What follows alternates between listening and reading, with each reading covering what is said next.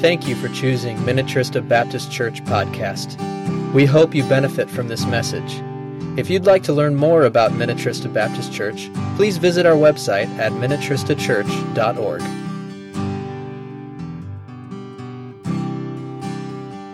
Study concerning the Holy Spirit.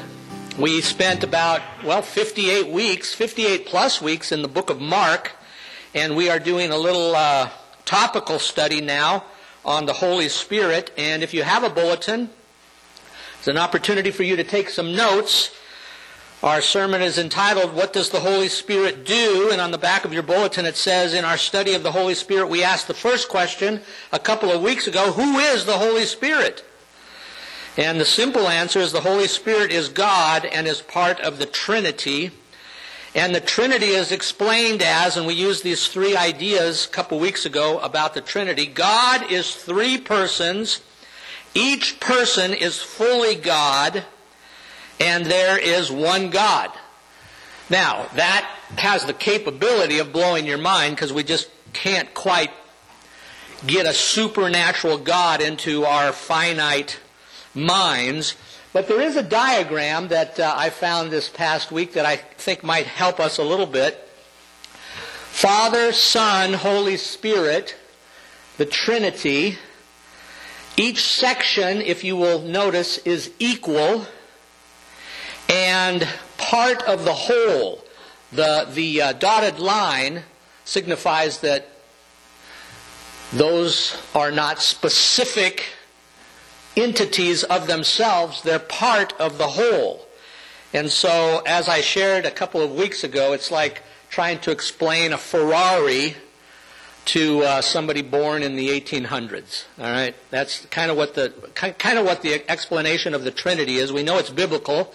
We know there's Bible verses, and we talked about those a few weeks ago concerning the Trinity. But it is a difficult biblical doctrine to understand. According to Scripture, each person of the Trinity has a unique role. They do have a section there. So the next question is, in our study, what does the Spirit do? We kind of have an idea of who the Spirit is. The next section that we're going to talk about is, what does the Holy Spirit do? And for this study, we will look at 8 distinctive roles of the Holy Spirit. Now, we're not going to look at all 8 of them right now, so just take a deep sigh of relief. We're going to take a look at 3 of them today. But we're going to take a look in our study of the Holy Spirit of 8 distinct roles of the Holy Spirit. And so our question is, what does the Holy Spirit do? And for those that are visually learners, some people are visual, some people can just listen and are listening learners. Some people that are visual like to see something. I found a video that I'd like us to watch that kind of gives some of those 8 distinctive roles of the Holy Spirit. So, watch this. The Bible is quite clear that the Holy Spirit is active in our world. The book of Acts, which sometimes goes by the longer title of the Acts of the Apostles, could just as accurately be called the Acts of the Holy Spirit through the Apostles. After the apostolic age, there have been some changes. The Spirit does not inspire further Scripture, for example, but He continues to do His work in the world. First, the Holy Spirit does many things in the lives of believers. He is the believer's helper. He indwells believers and seals them until the day of redemption. This indicates that the Holy Spirit's presence in the believer is irreversible. He guards and guarantees the salvation of the ones He indwells. The Holy Spirit assists believers in prayer and intercedes for God's people in accordance with the will of God. The Holy Spirit regenerates and renews the believer. At the moment of salvation, the Spirit baptizes the believer into the body of Christ. Believers receive the new birth by the power of the Spirit. The Spirit comforts believers with fellowship and joy as they go through a hostile world. The Spirit, in His mighty power, fills believers with all joy and peace as they trust the Lord, causing believers to overflow with hope. Sanctification is another work of the Holy Spirit in the life of a believer. The Spirit sets Himself against the desires of the flesh and leads the believer into righteousness. The works of the flesh become less evident, and the fruit of the Spirit becomes more evident. Believers are commanded to be filled with the Spirit, which means that they are to yield themselves to the Spirit's full control. The Holy Spirit is also a gift giver. There are different kinds of gifts, but the same Spirit distributes them. The spiritual gifts that believers possess are given by the Holy Spirit as He determines in His wisdom. The Holy Spirit also does work among unbelievers. Jesus promised that He would send the Holy Spirit to convict the world concerning sin, righteousness, and judgment. The Spirit testifies of Christ, pointing people to the Lord. Currently, the Holy Spirit is also restraining sin and combating the secret power of lawlessness in the world. This action keeps the rise of the Antichrist at bay. The Holy Spirit has one other important role, and that is to give believers wisdom by which we can understand God.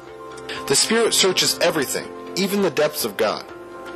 For who knows a person's thoughts, except the spirit of that person which is in him? So also, no one comprehends the thoughts of God except the Spirit of God. Since we have been given the amazing gift of God's Spirit inside ourselves, we can comprehend the thoughts of God as revealed in Scripture. The Spirit helps us understand. This is wisdom from God, rather than wisdom from man. No amount of human knowledge can ever replace the Holy Spirit's teaching. Got questions? The Bible has answers, and we'll help you find them. So, that was a whole lot of stuff. We're not going to go through all of that, but we are going to go through some of that. But that just gives you an idea of the Holy Spirit. It's bigger. The Holy Spirit is bigger than I think we give Him credit to be. I think the topic is broader. A lot of times we don't talk much about the Holy Spirit, but I think we just from that video saw that it's a big deal, and that's why we're studying. So what does the Holy Spirit do? We're going to take a look at three things. The first thing is, and it talked about this in the video, the Holy Spirit convicts the world of sin. The Holy Spirit convicts the world of sin. And if you look at John chapter 16, Jesus is in the upper room with His disciples, and He's getting ready to leave them to be crucified on a cross. And this is what He says to them in John chapter 16, verse 5. Now I am going to Him who sent me, yet none of you asks me, where are you going? Because I have said these things, you are filled with grief. But I tell you the truth, it is for your good that I am going away. Unless I go away, the Counselor, another name for the Holy Spirit, will not come to you. But if I go, I will send Him to you. And then here's our verse. When He comes, He will convict the world of sin or guilt, in regard to sin, and righteousness and judgment. So the role of the Holy Spirit, all of these things that I'm going to talk about today kind of come in unison. The Holy Spirit convicts the world of sin. That's what is happening currently. And I think it's interesting, if you were here last week, we had 3 people shared their testimonies. And in their testimonies, they gave us an understanding that they were going this direction, and it wasn't a good direction in their life. And because the Holy Spirit convicted them of their sin, they made a 180-degree turn and started to go this direction. And I think all of the points that I'm going to be sharing with you today were summarized last week in those that gave their testimonies.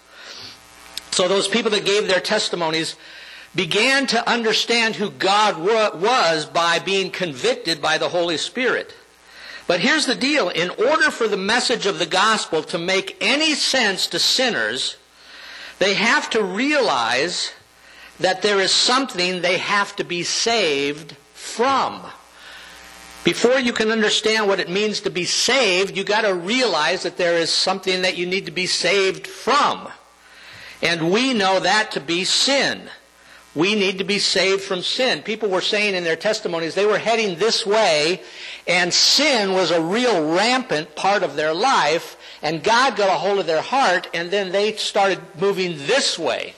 And so they realized that they were sinners and that they were separated from God. God is holy and righteous. We are sinners and we are unrighteous. And until we understand that there is no reason to come to God. I've heard people say, are you saved? And I've heard the response be, from what?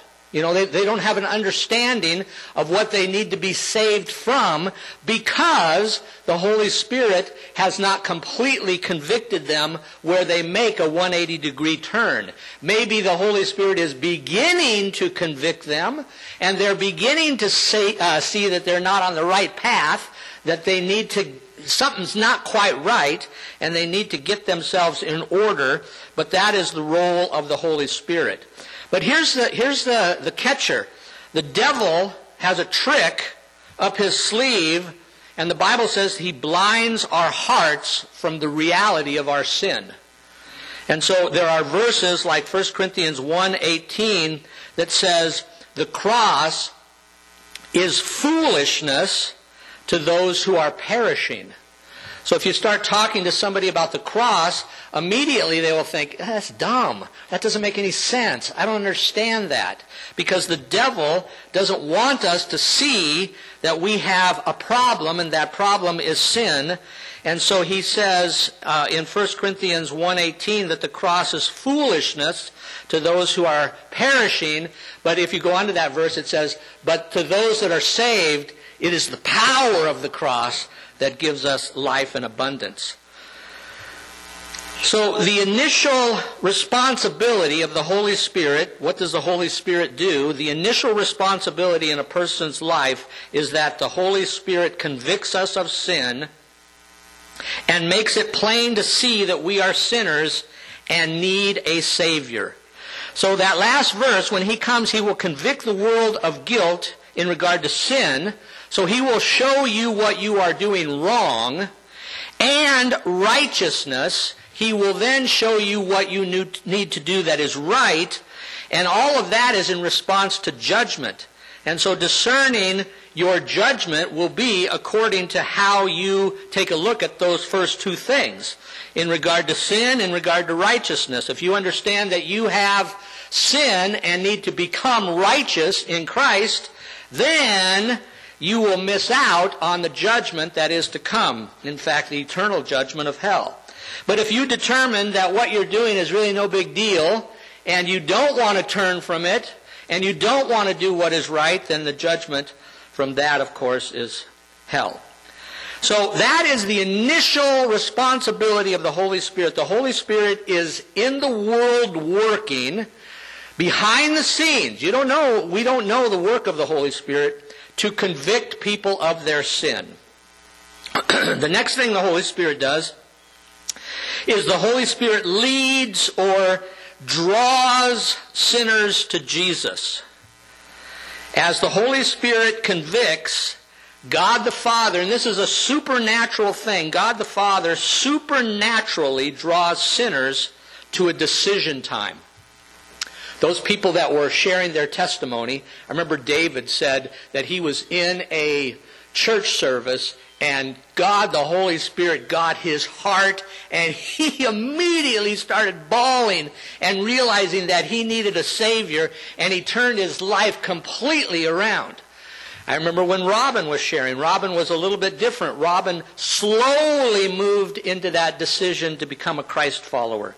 And so it's all different. It's in a supernatural drawing of God the Father with God the Spirit working in the life of sinners to make a decision. All right, it's commitment time. I got to make a decision. Make a decision to be a Christ follower. It's called regeneration.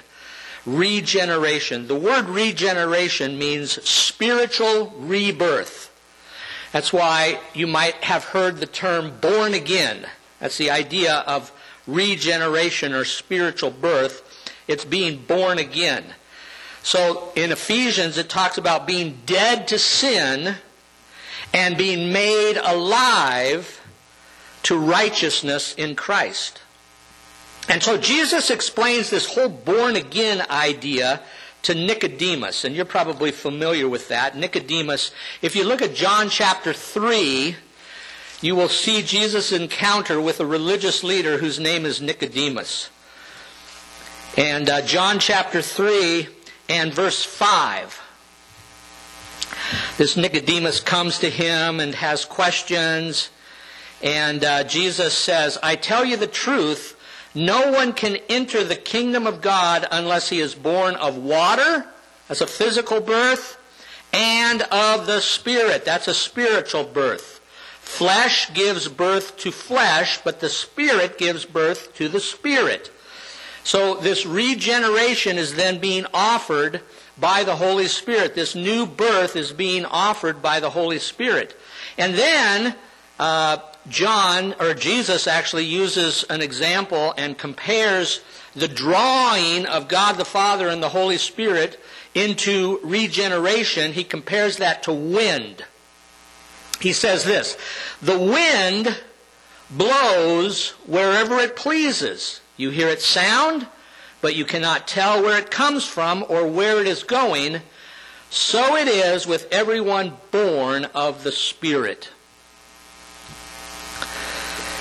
So the idea is that you cannot predict the movement of wind, neither can you predict the movement of the Holy Spirit.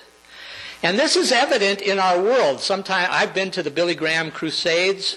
I went to Angel Stadium. Angel Stadium, the record of Angel Stadium attendance is still held by Billy Graham's crusade back in the 80s. And I went there, and I remember Billy Graham pleading for the people to give their lives to Christ. And many people did. And it was amazing to watch the people come forward in the worship service at Angel Stadium in California as Billy Graham pleaded with people to come to Christ. Those people that came to Christ were in the process probably of being convicted by the Holy Spirit that they were moving in a direction they should not have moved. Possibly the wind just blew into that stadium that moment and that person says, wow, I didn't realize it, but I need Jesus. And they come forward. But the idea is that you cannot predict the movement of the wind, neither can you predict the movement of the Spirit.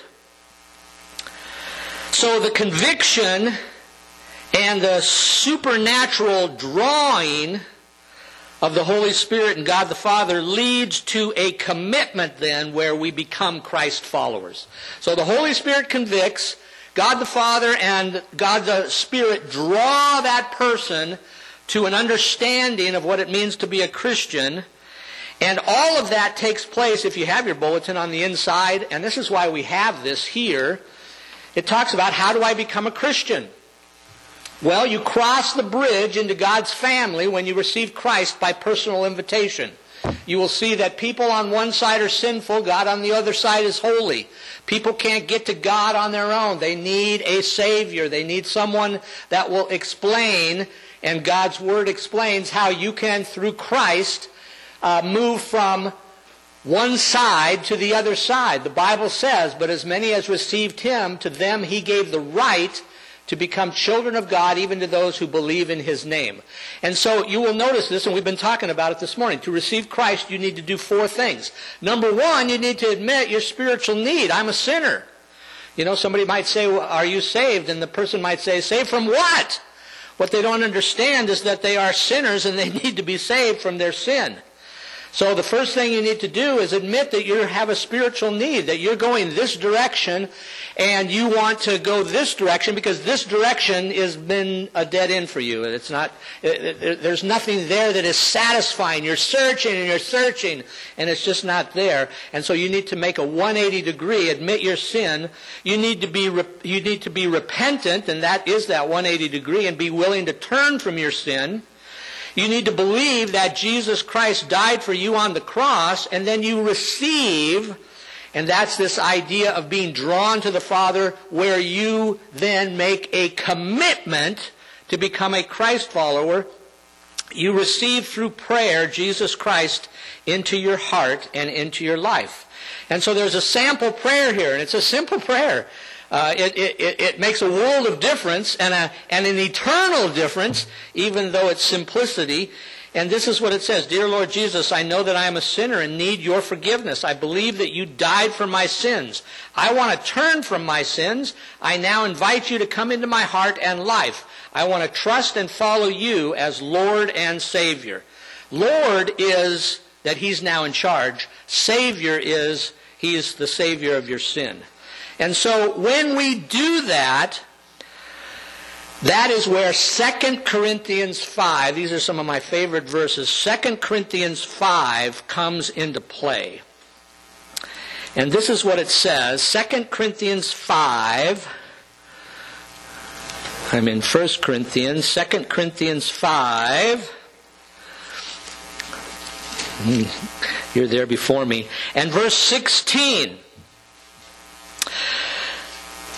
This is where we're getting to this point of commitment and saying yes to Christ. So, from now on, we regard no one from a worldly point of view. Though once we regarded Christ in this way, we do so no longer.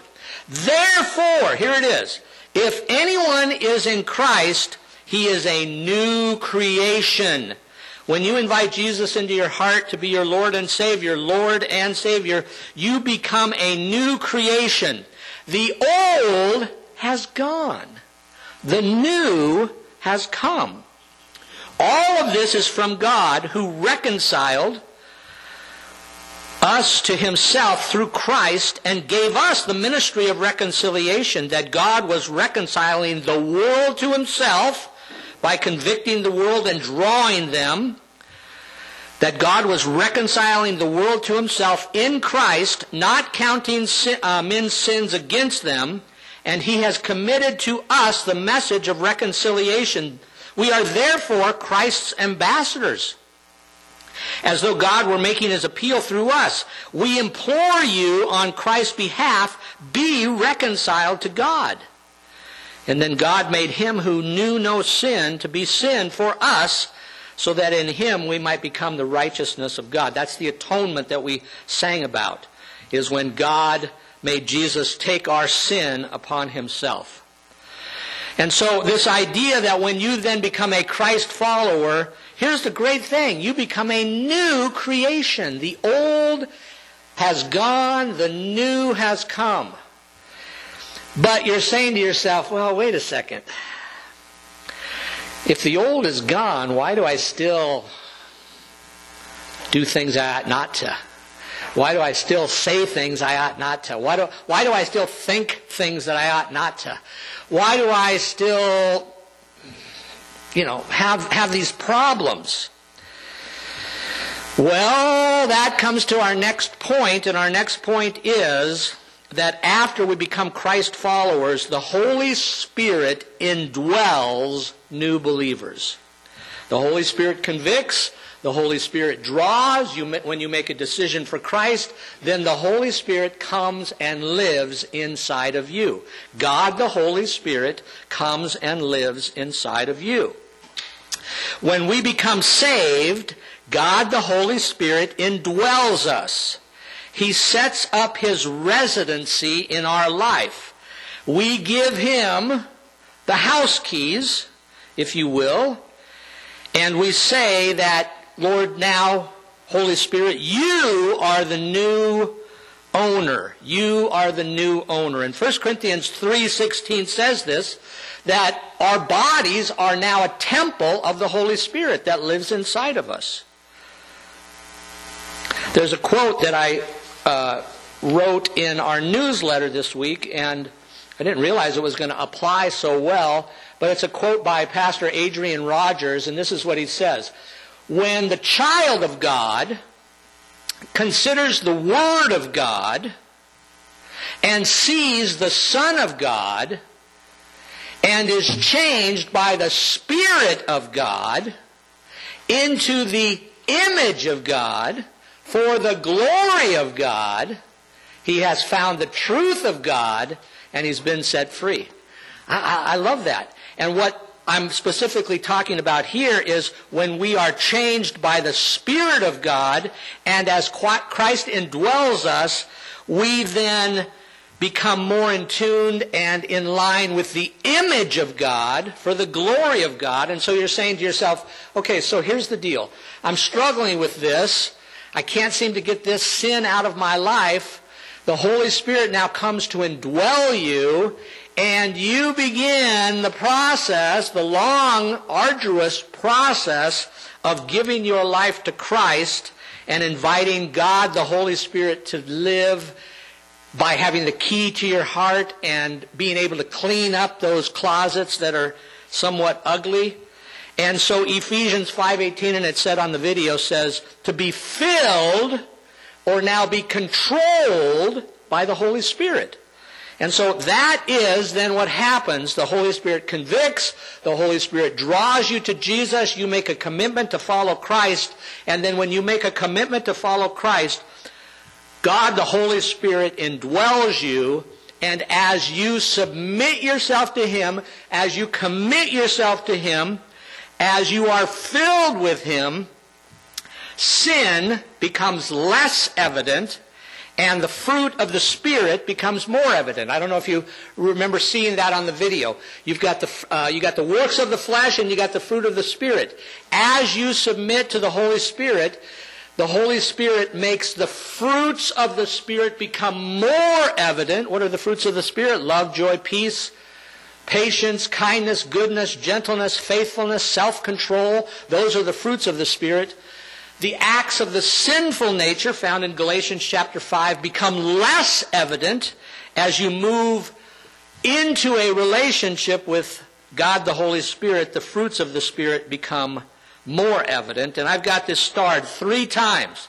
New birth manifests itself in godly living. New birth manifests itself in godly living. So you're going to want to do more and more and more and more for Jesus as that Holy Spirit becomes more and more and more evident in your life. It's called, and they talked about it up here on the video, sanctification. After regeneration, new birth, we began to see and hear and seek after divine things and live a life of faith and holiness. So after regeneration, after we invite Jesus into our heart, that new birth, we begin to see and hear and seek after divine things and live a life of faith and holiness. We begin, and here you go, on the long journey to Christ likeness. And it's a journey, folks. Nobody reaches it. But there is a wonderful Bible verse, Philippians 1:6, that says, He who began a good work in you, He who began the good work by convicting, by drawing, and by indwelling, He who began that work in you will bring it to completion on the day of Christ Jesus. He began that good work in you that was planned by God the Father, begun by God the Son on the cross, and will be completed by God the Holy Spirit that lives inside of us until we are called home. So we are in the sanctification process of becoming more and more like Christ. All right, that was a mouthful sermon right there. On the bottom of your bulletin it says the Holy Spirit is actively working in our world, drawing the unsaved to Jesus and empowering believers to be more Christ-like.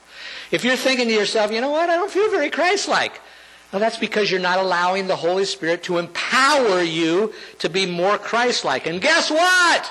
Next week, we will look at the empowering of the Holy Spirit. After He indwells us, He empowers us to live godly lives. So that's the job of the Holy Spirit. He convicts the world of sin.